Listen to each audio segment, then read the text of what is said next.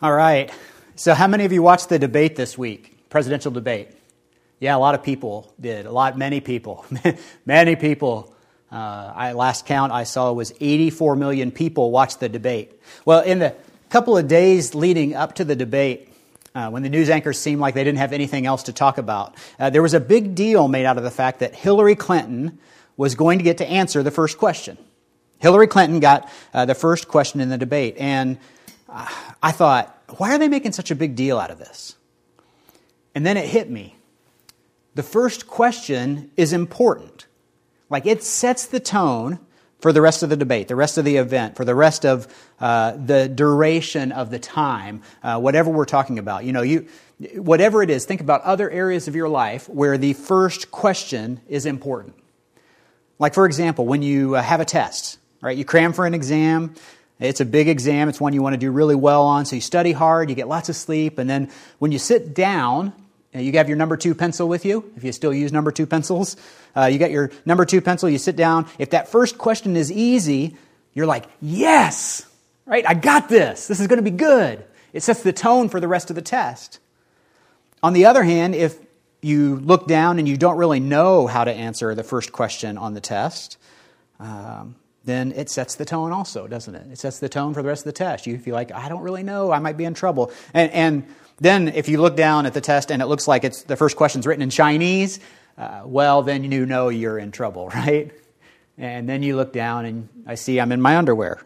Oh, no, wait, sorry, that's a dream that I had. Never mind. How about a first interview, a job interview?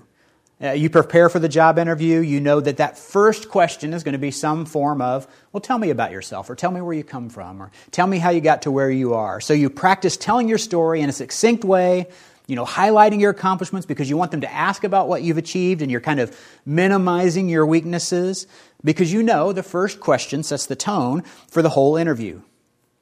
How about this? If you're married or dating, think about the time the two of you first met. Do you remember that day? My wife and I, Benita and I, met at IUPUI in a speech class about 25, almost 26 years ago now. And the first question I asked her is, can I give you a ride?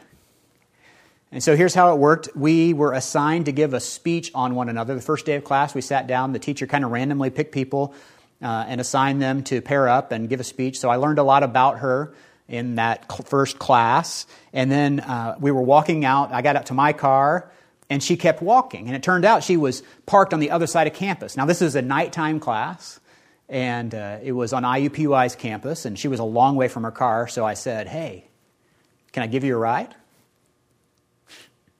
I was smooth, let me tell you. And she said no. She said, no, I'll just walk, it's fine. And it was dark, it was nighttime. I said, you are not walking to your car by yourself. I will walk with you. And so she said, fine, I'll ride. That was when I knew I had her heart. But first questions are important, aren't they? Would you agree? First questions are important, you agree? Yeah. So have you ever thought about the first question that Jesus asked his disciples? You can see it. Turn to John chapter 1 in your Bibles if you have them with you. I don't know what page that's on in the Bibles under the seat. I don't have my Bible up here with me, but if you have yours, John chapter 1, verse 35 is where we're going to start. And I want you to see the first question chronologically we ever see Jesus asking any of the men who would become his followers. And so just so you understand what's happening here, Andrew and John are these two men in this story. Andrew and John are disciples of a man named John the Baptist. So there's two Johns here, John who would eventually become the Apostle John, and then John the Baptist. Now, John the Baptist had one clear mission. He was supposed to clear the way for Jesus, to point people to Jesus. He knew that. He was set apart for that before he was born. So by the time we hit John 1:35, Jesus has been baptized by John the Baptist. He spent 40 days in the wilderness being tempted by Satan, and he comes out of that experience ready to start his ministry. And then one day, Andrew and John encounter Jesus, and John the Baptist is going to encourage them to follow Jesus instead of following him. And this is how it happens. John 1:35 is where we're going to start. It says this: "The next day, John was there again with two of his disciples." We know from reading later that that's John and Andrew. "When he saw Jesus passing by, he said, 'Look, the Lamb of God.' When the two disciples heard him say this, they followed Jesus." All right, so Andrew and John are following John the Baptist. John the Baptist points to Jesus, says, "Look, the Lamb of God," and they turn around and start following Jesus. Now, here's where the question comes in, all right? This is it, verse 38. "Turning around, Jesus saw them following and asked," here it is, this is brilliant, "What do you want?" Isn't that a great question? I mean, what do you want? Isn't that a great first question? Now, here's the thing. It's kind of hard for us to grasp. We don't get the emphasis in that question, especially when we read it in translation. So here's what I want you to know. I want you to see this in this passage. Jesus isn't scolding them, right? And sometimes if we're parents especially, we might think he's scolding them. Like, what do you want? He's not doing that. He's also not being standoffish or trying to deter them from following him. He's not saying, "What do you want?" You know, we can see when we look at the original Greek exactly what Jesus is getting at. Because the word that's translated here as want is the Greek word zeteo.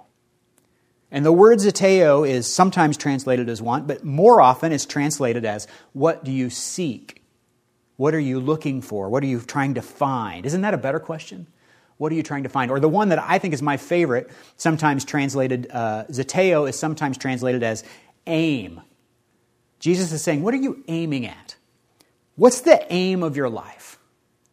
That's a great question. And it's not just a great question for these two, but for you and me as well. It's a question I ask myself sometimes when I get up in the morning. It's one that you should repeatedly ask yourself, whether you're a Christian or not a Christian. I mean, think about this. If you're a Christian, you need to ask this question. But if you're not a Christian, it might be even more important that you ask this question for everything that you do when you get up in the morning. Like, what is the aim of your life? What are you aiming at? I think if we were to go around the room today and ask you that, what's the aim of your life? You'd hear things like, well, happiness. Like, I only want to do things that make me happy, that bring me pleasure. Or, for some of you, you'd say fitness. You only get one life, you only get one body, get one time around this crazy globe. So I want to be the strongest, the fastest, the best at my sport, whatever, the fittest I can be. For some of you, it's money, it's financial stability, it's financial abundance even. My parents weren't rich, I didn't have much as a kid, so I'm going to dedicate my life to making sure that I never have to worry about where my next meal is coming from. My kids don't ever have to lack anything. We'll never be hungry again, right? That's the aim of my life. For some of you, it's family. Family is what matters. Blood is thicker than water. Everything that I do for my family. Some of you might say the aim of your life is love. It's to fall in love. Love, love, love. Love is all you need. Like, as long as I have somebody by my side, somebody to cuddle with and watch Netflix with, nothing else matters. Just don't make me go through life alone, right? Like, I'm going to go to church every week until I find Mr. Right or Mrs. Right, and then once we find each other, we're going to stay home and cuddle in bed on Sunday mornings. We never have to go to church again. You know, for some of you might say it's grades or college or a career or politics. You know, you pick. But the chances are, just about everyone in this room has a different answer for that question. What's the aim of your life? But man, it's such an important question. It's such an important question. What's your motivation? And it's a question that we all answer. And we all answer it with our actions, even if we don't ever get around to answering it with our words. And I got to tell you, as I think about my life and my priorities, it's a question I'm taking more seriously than ever before. Specifically as a follower of Jesus, what's my aim? What's my motivation? If I had a target set up here, what's in the bullseye of my target? If you're a Christian, don't you want to better understand that? Don't you want to understand what God wants for you? Well, here's what we believe all of Scripture points to. If you are a Christian, the aim of your life should be bringing glory to God.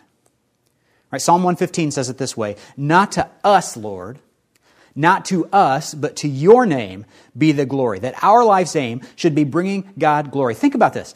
Why would we take for ourselves glory? Now, glory just means honor or attention or affection. Why would we take for ourselves glory, attention that was meant for God? We're not holy, holy, holy like the band sang earlier. God is. That scripture Cameron read earlier, we're not slow to anger and abounding in love. He is. At least I'm not. Maybe you are. But God is. All glory should go to God, not to us. And that's what this series called Profile is all about. A profile, we've said, is an outline or a brief description of something or someone. And we've been talking about the profile of a mature disciple. But some people would say maybe they don't really understand what that means. What is a mature disciple? And so, I'm not even sure what a disciple is, let alone whether I want to be mature or not. Well, with this series, our simple goal is, maybe this is a better way to say it, or another way to say it anyway, our simple goal is to understand what a successful Christian life looks like. So if I ask you if you want to be a mature disciple, you may say, I don't know. But if I ask, don't you want to be a success? Most of us in this room would say yes. And then if you're a Christian, if I'd say, don't you want to be a success in God's eyes? If so, you'd say absolutely. And if so, then you need a target. You need something to aim at with every part of your life. And that's what the profile is all about. So a key verse for us in this series is John 15:8. In John 15:8, Jesus says, "This is to my Father's glory, that you bear much fruit, showing yourselves to be my disciples." So this is the target we've set for ourselves. We've said, here's the profile of a mature disciple, or here's what the successful Christian life looks like. And so we've gone through this every week, but Jesus said, showing yourself to be my disciple. So number one, we've said that the successful Christian life, the mature disciple, follows Jesus. He says, this is to my Father's glory. Now we're saying this week that seeking to glorify God is another hallmark of the successful Christian life. And then finally, that you bear much fruit. And we've said that bearing much fruit means we are growing in 4 fundamental areas. And those fundamental areas are identity, living like a child of God, their intimacy, which is cultivating close, loving relationships with Jesus and with other people, their integrity, which is developing the character of Jesus, and influence, which is making disciples who can make disciples. So, if the aim of our life is to bring God glory, according to Jesus here in John 15:8, Jesus says very specifically, we do this as we bear fruit. Again, as we grow, as we trust, as we are transformed by God. And we are going to talk more specifically about that fruit over the next 4 weeks as we uncover what we're calling the 4 I's: identity, intimacy, integrity, and influence. Those are 4 areas we can aim at, 4 areas that we can specifically grow in so that we bring God greater glory with our lives. Because here's the thing, God wants to do something in you before He will do something through you. But Jesus had some more words for us on giving God glory. And we can see this when He gets to the end of His life. He was praying in the Garden of Gethsemane. Jesus prayed this prayer to His Father. We see it in John 17:4. He says this, "I have brought you glory on earth by finishing the work you gave me to do." Now let me ask you something. If you know your Bible very well, you probably know this. This prayer of Jesus in John 17, was this before or after He went to the cross? Right, it was before. It was before He went to the cross. Even before He gave up His life on the cross so that we could have eternal life, Jesus said to His Father, "I have brought you glory on earth by finishing the work you gave me to do." See, here's the thing. Going to die on the cross to pay for our sins, that was the will of God. Right? It was God's will all along that Jesus would be the sacrificial lamb. He would be the one that would take the punishment that we deserve, that He would go to the cross and die for us. That was the will of God. But the work of God was something different. What was that work? Well, if you read the rest of this prayer, if you read through John 17, it's easy to figure out. Jesus said, "I have finished the work you gave me to do on the earth." And He starts talking about the disciples that He had made. He made disciples who were ready to continue taking His message to the world. That was the work, the specific work that God gave Him to do. And so if you have your Bible, turn it to Matthew 28 now. We're done with John 1, so you can turn off that. Matthew 28:18 is where we'll start this section. We've referenced this passage numerous times. Chances are you're probably familiar with it. In the church, it's known as the Great Commission. And so just to get the timing of this right, Jesus had been crucified. He died on a Friday. He was buried. He was in the ground all day on Saturday in the tomb. And then on Sunday morning, He was raised from the dead. And after that, He spent 40 days walking around on the earth before He ascended into heaven. Now, over the course of those 40 days, Jesus had died, buried, raised from the dead, and over those 40 days, he appeared to his disciples about 10 times. Now, sometimes he appeared to individuals, sometimes to 2 at a time, sometimes to a group. And once, according to 1 Corinthians 15, he stood in front of 500 people at once. And many scholars believe, and we have every reason to believe, that time is this time in Matthew 28, that the Great Commission is the one time he stood in front of 500 people. So here's why. Because it's the only time where he scheduled a place and a time to meet with his disciples. And so the people that were curious and that were interested about what happened with Jesus, they would have met him there on this mountain. He said, go to the mountain, I will show you, and I'll meet them there. And so we believe there were 500 people there at this time when Jesus issued the Great Commission. Here it is, Matthew 28:18. Then Jesus came to them and said, all authority in heaven and on earth has been given to me. Now that statement could be an entire sermon right there. All authority in heaven and on earth has been given to me, to Jesus. And so, but the only thing you need to know about that for this occasion is if somebody with all authority tells you to do something, you should probably go do it. Right? So Jesus says, all authority in heaven and on earth has been given to me. Therefore, go and make disciples of all nations, baptizing them in the name of the Father and the Son and the Holy Spirit, and teaching them to obey everything I have commanded you. And surely I am with you always to the very end of the age. And so Jesus is charging his followers, all of his followers, to make disciples who will make other disciples who will make even more disciples, just like Jesus did. And so who's here? Maybe his 11 disciples plus 489 others. Now, what is the command in this statement by Jesus? There's a directive for us in here. In fact, there are actually 2 directives in here. Sometimes we can read this and we can think the command is go. But that's not true. It's not true grammatically, and we'll look at that, but just practically it doesn't work either. Now, here's why. Here's why I say go, as the command doesn't practically work. Imagine there's a new Christian, and they open their Bible, they're reading their Bible, and they get to Matthew 28, and they read this passage, and it says, go. And they want to be obedient, so they sell their house, sell their cars, pack up all their things, move their family to Africa, and become a missionary. They have been true to God's word. They've been obedient, and they go. And so they get to Africa, now with much less stuff, right? They get unpacked, they get settled in, they're making friends, they're starting their kingdom work that they've been called to do, and they open their Bible to Matthew 28, and it says, go. And they're like, where do I go? I already went. Right? Now what? Do I move again? No. The command is not go. The command is, and this is in your notes if you're taking notes, the command is making disciples. Make disciples. The single activity was the driving focus of Jesus' life. Jesus poured his life into a few disciples and taught them how to do the same for others. Making disciples, or as we like to say at Genesis, helping people find their way back to God. Now, I want to be clear. Making disciples was not activity that was reserved for pastors and church staff.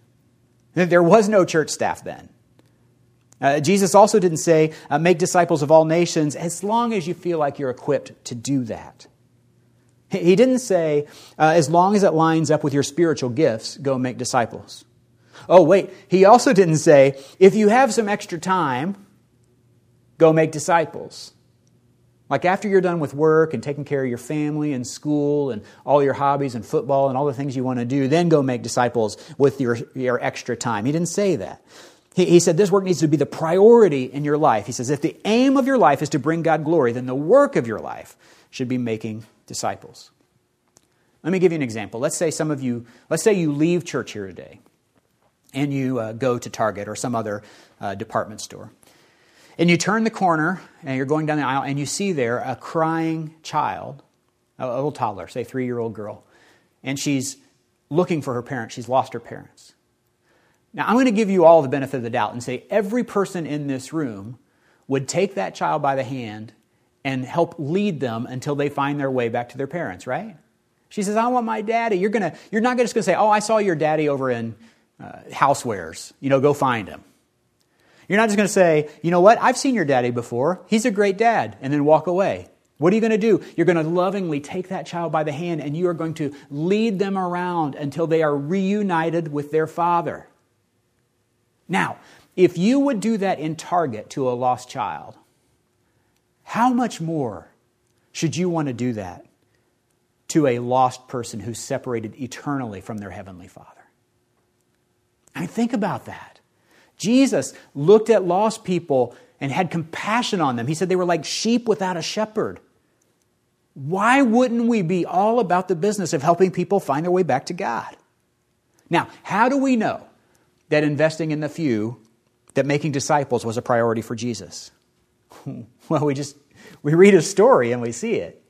All right, read through the Gospels. Here's what you'll see. After Jesus started calling his disciples to become fishers of men, to fish for people. Okay, in Matthew 4:19, Jesus says, "Follow me, and I will teach you to fish for people." After that happens, we can identify 17 times after that where Jesus was with a large crowd. By contrast, there are 46 times we see him investing in the few. 17 times with the crowd, 46 times with the few. Jesus prioritized disciple making. He understood the power of multiplication and exponential growth. Now let me tell you why multiplication growth is so important. Let's say I gave you the choice. You could have, it's October 2nd today.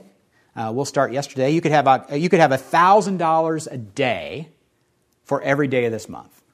Right? October has 31 days. I give you $1,000 a day. At the end of the month, you'd have, $31,000. Even if you're not good at math, you can figure that out, right? Or, on October the 1st, I give you $1, and then I'll double the amount I give you every day. So on October the 1st, I'll give you $1. On the 2nd, I'll give you $2. On the 3rd, I will give you, $4. On the 4th, I will give you $8. And you get to keep all that money and you just accumulate it. Which one do you choose? Now, most of us look, and just on the surface, it seems like, well, $1,000 a day is going to be a good deal. But here's what happens, all right? On day one, if you choose addition, if you choose $1,000 a day, you get $1,000. If you choose multiplication, you get $1.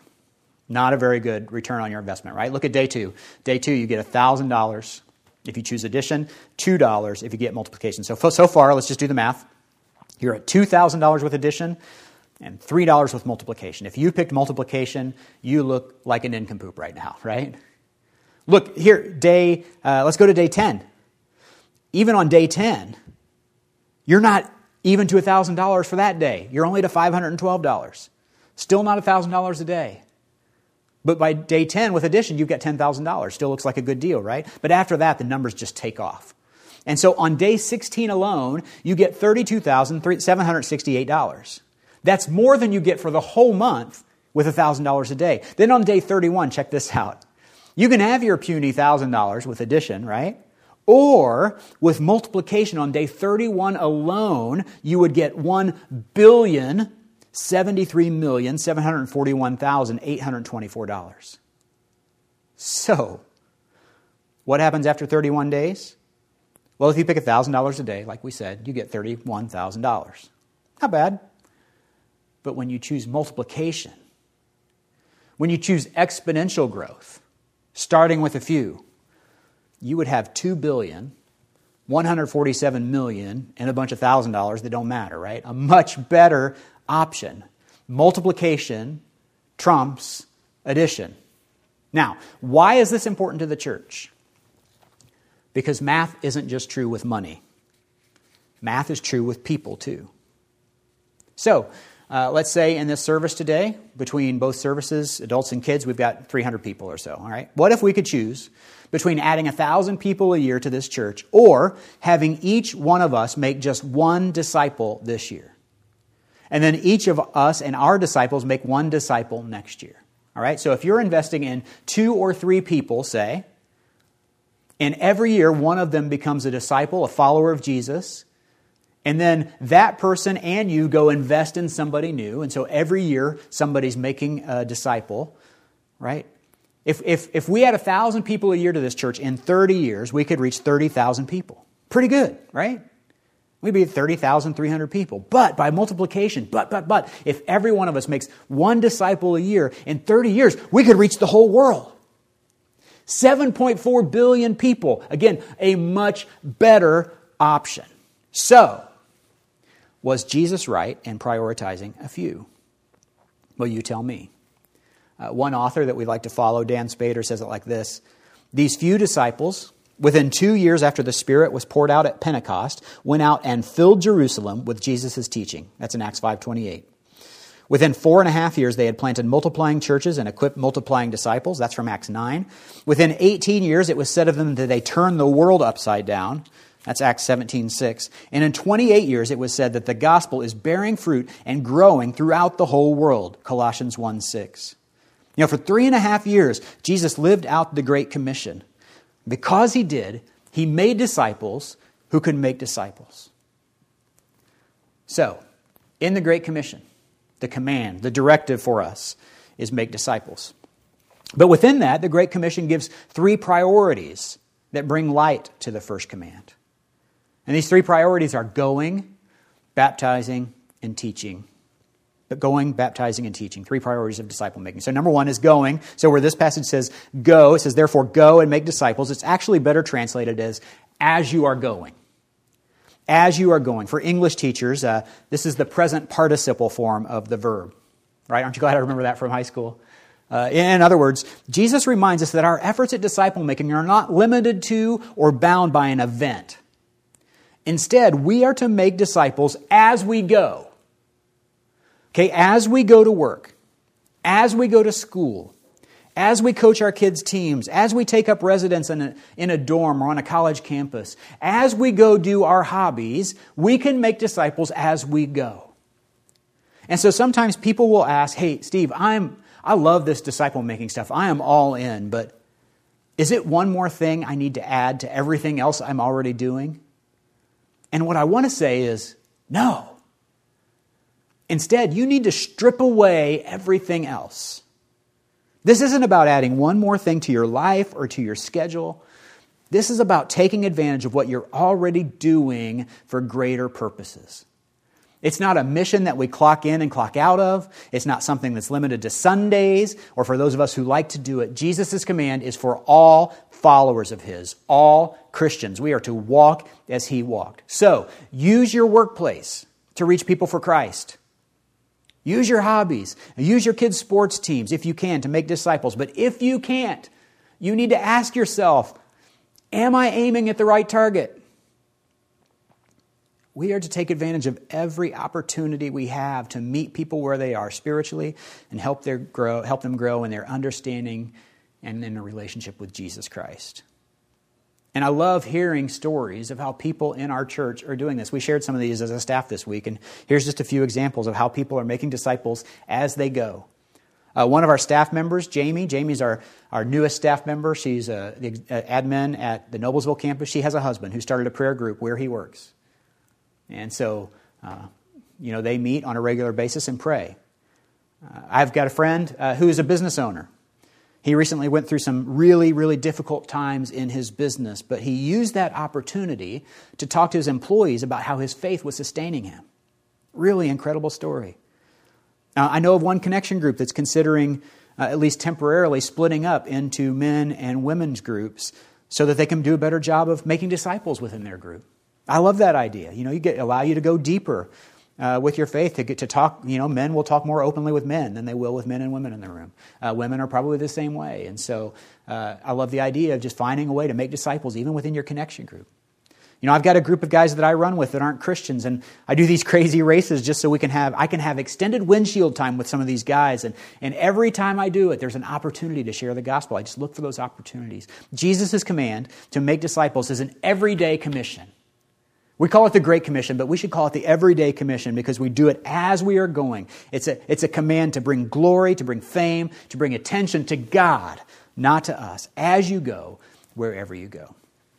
So the first priority of disciple making is going. The second one is baptizing. This is an extremely important part of disciple making. It means helping people publicly identify with the work and cause of Christ. We want to point people to Jesus, and we want to help them identify with Him. We want to see them kill off their flesh and be alive in the Spirit. So when they surrender to Christ, we baptize them so that they can better understand what has taken place in them internally, and they can show that externally to the world, to their family, to their friends, and to their church. And I get really excited about baptizing people. I love to see someone born into a new life and a new church family. But lately, the one thing that comes close to the excitement I feel about baptizing people is seeing the people who are the kingdom workers that are helping those people who are being baptized find Christ.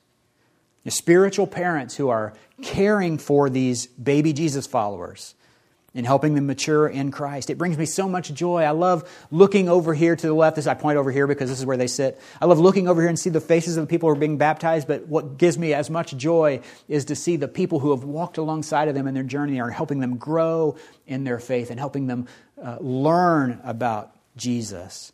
This is what brought Jesus joy too. One of the few times we see him filled with joy is in Luke chapter 10. Jesus sends out the 70 of his disciples to preach, or 72 of his disciples to preach the gospel in the places that he's about to go, and they return joyful over the kingdom work they got to do. It said even the demons fall at our feet and joyful, and they come back and they tell Jesus this, and it says Jesus is filled with joy in the Spirit. Doesn't that get you excited too? I mean, think about that. Who are the people in your life? Who do you want to see in the tub up here? Who's that one person today that you would love to lead to Jesus? And then baptizing them in the name of the Father and the Son and the Holy Spirit. Going, baptizing, and the third priority is teaching to obey.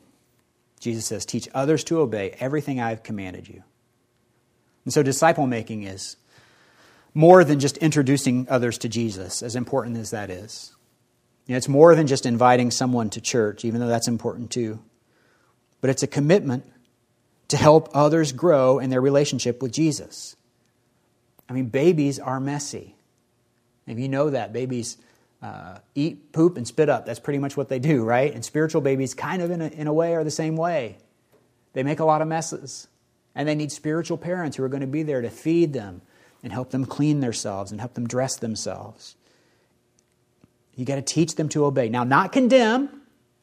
Right? There's no condemnation for those who are in Christ Jesus, but to rebuke and guide with love.